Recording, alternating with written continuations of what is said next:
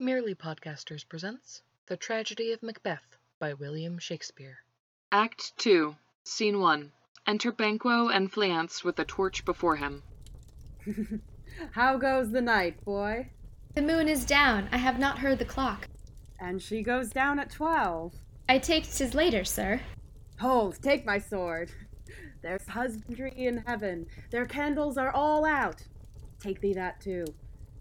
A heavy summons lies like lead upon me, and yet I would not sleep. Merciful powers, restrain in me the cursed thoughts that nature gives way to in repose. Enter Macbeth and a servant with a torch. Give me my sword. Who's there? A friend. What, sir? Not yet at rest.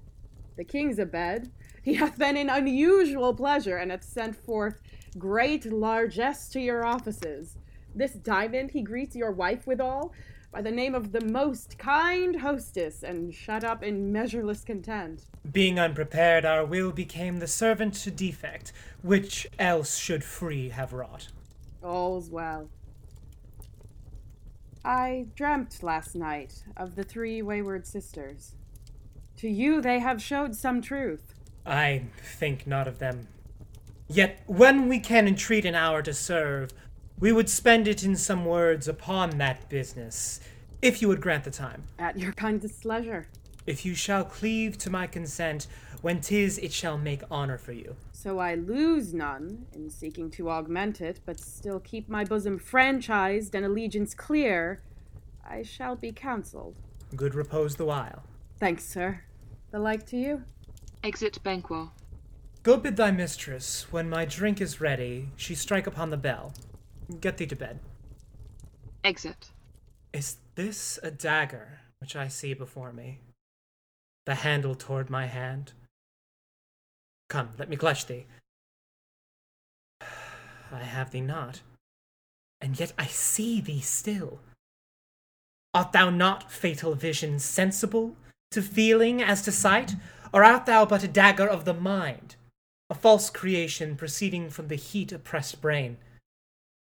I see thee yet, in form as palpable as this which I draw now. Thou marshallest me the way that I was going, and such an instrument I was to use. Mine eyes are made the fools o' the other senses, or else worth all the rest. I see thee still, and on thy blade and dudgeon gouts of blood, which was not so before. There's no such thing. It is the bloody business which informs thus to mine eyes. Now o'er the one half world nature seems dead, and wicked dreams abuse the curtained sleep. Witchcraft celebrates pale Hecate's offerings, and withered murder alarmed by his sentinel, the wolf, whose howl is his watch, thus with his stealthy pace, with Tarquin's ravishing sides, towards his design, moves like a ghost. Thou sure and firm set earth, hear not my steps, which they may walk for fear thy very stones prate of my whereabout, and take the present horror from thy time, which now suits with it, whiles I threat he lives. Words to the heat of deeds too cold breath gives. A bell rings. I go, and it is done. The bell invites me. Hear it not, Duncan, for it is a knell that summons thee to heaven or to hell. Exit. Scene 2. Enter Lady. That which hath made thee drunk hath made me bold. What hath quenched them hath given me fire. Hark, peace. It was the owl that shrieked, the fatal bellman which gives the sternest good night. He is about it, the doors are open, and the surfeited grooms do mock their charge with snores. I have drugged their possets that death and nature do contend about them, whether they live or die. Enter Macbeth. Who's there? What ho! Alack, I am afraid they have awaked, and 'tis not done. The attempt and not the deed confounds us. Hark, I laid their daggers ready, he could not miss 'em. Had he not resembled my father as he slept, I had done't. My husband? I have done the deed. Didst thou hear a noise? Heard the owls scream and the crickets cry. Did you not speak? When? Now. As I descended? Aye. Hark, who lies in the second chamber? Donalbain. This is a sorry sight. A foolish thought to say a sorry sight. There's one did laugh and sleep, and one cried murder that they did wake each other. I stood and heard them, but they did say their prayers and addressed them again to sleep. There are two lodged together. One cried, God bless us, and amen the other, as they had seen me with these hangman's hands. Listening their fear, I could not say amen, when they did say it, God bless us. Consider it not so deeply. But wherefore could not I pronounce amen? I had most need of blessing, and amen stuck in my throat. These deeds must not be thought after these ways, so it will make us mad. Methought I heard a voice cry, Sleep no more. Macbeth does murder sleep, the innocent sleep. Sleep that knits up the ravelled sleeve of care and death of each day life, sore labour's bath, balm of hurt minds, great nurture's second course, chief nourisher in life's feast. What do you mean? Still it cried, Sleep no more to all the house, Glamis hath murdered sleep, and therefore Cawdor shall sleep no more, Macbeth shall sleep no more. Who was that thus cried? Why, worthy Thane, you do unbend your noble strength to think so brain-sickly of things. Go get some water and wash this filthy witness from your hand. Why did you bring these daggers from the place? They must lie there. Go carry them and smear the sleepy grooms with blood. I'll go no more. I am afraid to think what I have done. Look on't again, I dare not. Infirm of purpose, give me the daggers. The sleeping and the dead are but as pictures. 'Tis the eye of childhood that fears a painted devil. If he do bleed, I'll gild the faces of the grooms withal, for it must seem their guilt. Exit. Knock within. Whence is that knocking? Housed with me when every noise appalls me. What hands are here? They pluck out mine eyes. Will all great Neptune's oceans wash this blood clean from my hand? No, this my hand will rather the multitudinous sea incarnadine, making the green one red. Enter lady. My hands are of your color, but I shame to wear a heart so white. Knock. I hear a knocking at the south entry. Retire we to our chamber. A little water clears us of this deed. How easy is it then? Your constancy hath left you unattended. Knock. Hark, more knocking. Get on your nightgown, lest occasion call us and show us to be watchers. Be not lost so poorly in your thoughts. To know my deed. Knock. 'Twere best not to know myself. Wake, Duncan, with thy knocking. I would thou couldst. All exit. Scene 3. Enter a porter knocking within. Here's a knocking indeed. If a man were porter of Hellgate, he should have old turning the key. Knock. Knock, knock, knock! Who's there in the name of Beelzebub? Oh, here's a farmer that hanged himself on the expectation of plenty. Come in, dame. I've napkins enough about ya. Here, you'll sweat for it. Knock. Knock, knock! Who's there in the other devil's name? Faith, here's an equivocator that could swear in both the scales against either scale, who committed treason enough for God's sake, yet could not equivocate to heaven. Oh, come in, equivocator. Knock. Knock, knock, knock! Who's there? Faith, here's an English tailor come hither for stealing out of a French hose. Oh, come in, tailor. Here you may roast your goose. Knock. Knock, knock, never quiet. What are you? Oh, but this place is too cold for hell. I'll devil porter it no further. I had thought devil it in some of all professions that go the primrose way to the everlasting bonfire. Knock. Anon, I pray you, remember the porter. Enter Macduff and Lennox. Was it so late, friend, ere you went to bed, that you do lie so late? Faith, sir, we are carousing till the second cock. And drink, sir, is a great provoker of three things. What three things does drink especially provoke? Marry, sir, nose painting, sleep, and urine. Lechery, sir, it provokes and unprovokes. It provokes the desire, but it takes away the performance. Therefore, much drink may be said to be an equivocator with lechery. It makes him and it mars him. It sets him off and it takes him off. It persuades him and disheartens him. Makes him stand to and, not stand to. In conclusion, equivocates him in a sleep and, giving him the lie, leaves him. I believe drink gave thee the lie last night. That it did, sir, in the very throat of me. But I requited him for his lie, and I think being too strong for him, though he took up my legs some time, yet I made a shift to cast him.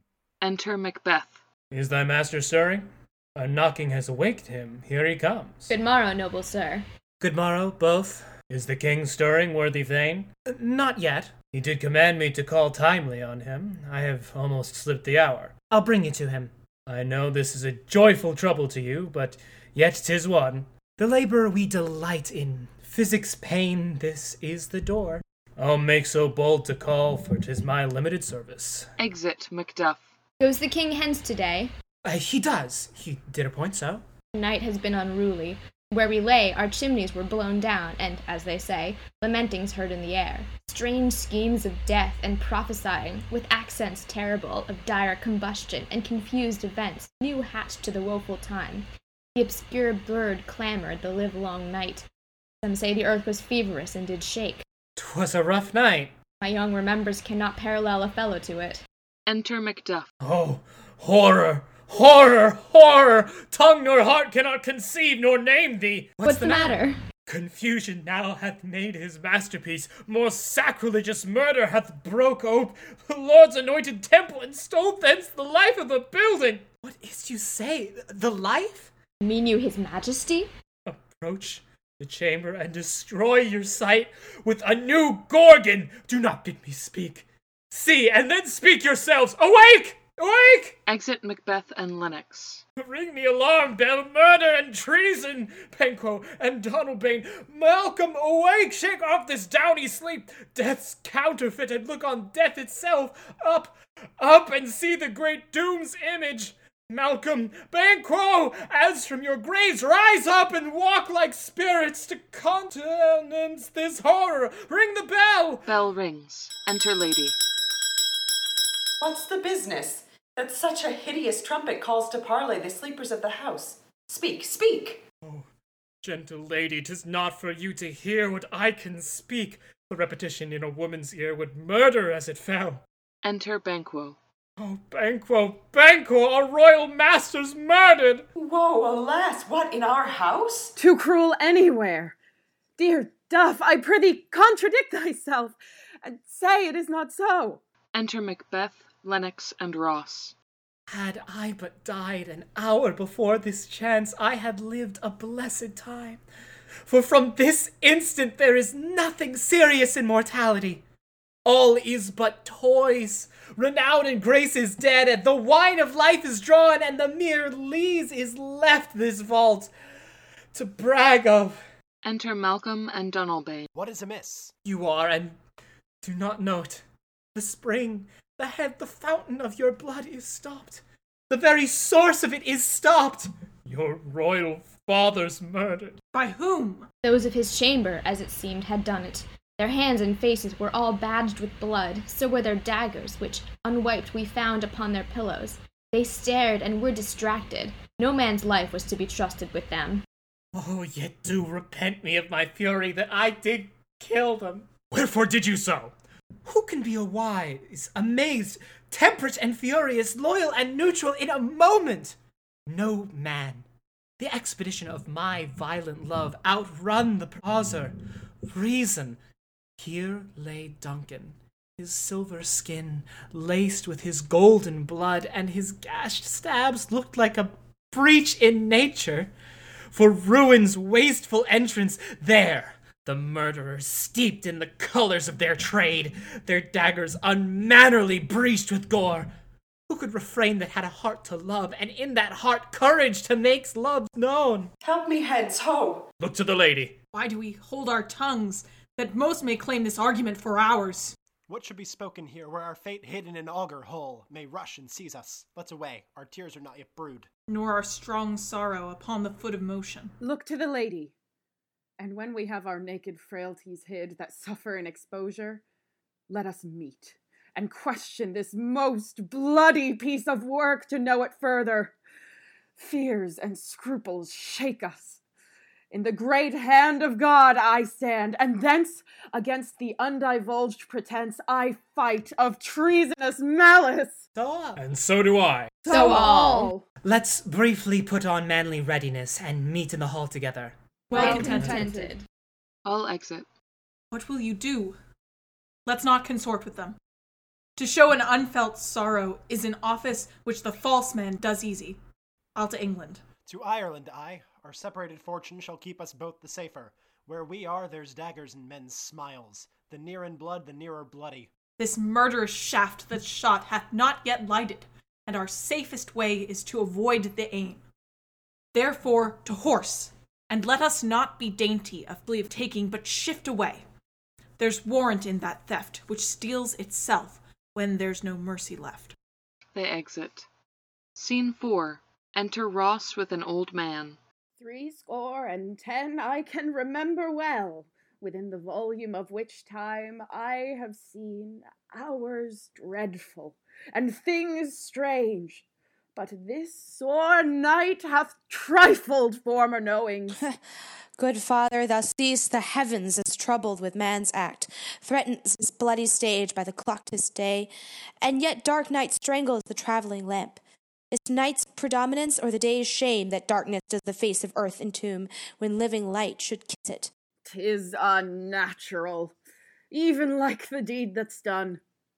On Tuesday last, a falcon, towering in her pride of place, was by a mousing owl hawked at and killed. And Duncan's horses, a thing most strange and certain, beauteous and swift, the minions of their race, turned wild in nature, broke their stalls, flung out, contending against obedience as they would make war with mankind. 'Tis said they ate each other. They did so, to the amazement of mine eyes that looked upon it. Enter Macduff. Here comes the good Macduff. How goes the world, sir, now? I see you not. Is to known who did this more than bloody deed? Those that Macbeth hath slain. Alas the day! What good could they pretend? They were stubborn? Malcolm and Donalbain, the king's 2 sons, are stolen away and fled, which puts upon them suspicion of the deed. Against nature still, thriftless ambition that will raven up thine own lives' means. Then 'tis most like that sovereignty will fall upon Macbeth. He is already named and gone to Scone to be invested. Where is Duncan's body? Carried to Colmkill, the sacred storehouse of his predecessors and guardian of their bones. Will you to Scone? No, cousin, I'll to Fife. Well, I will thither. Well, may you see things well done there. Adieu, lest our old robes sit easier than our new. Farewell, father. God's benison go with you, and with those that would make good of bad, and friends of foes. All exit. In Act II, the role of Banquo was played by Rachel Messbauer. Fleance was played by Mira Singer. Macbeth was played by Zyra Owen Boylan. Lady Macbeth was played by Magdalene Zinke. Porter was played by Max Fine. Macduff was played by Zyra Owen Boylan. Lennox was played by Mira Singer. Donalbain was played by Max Fine. Malcolm was played by E.J. Cotler. Old Man was played by Rachel Messbauer.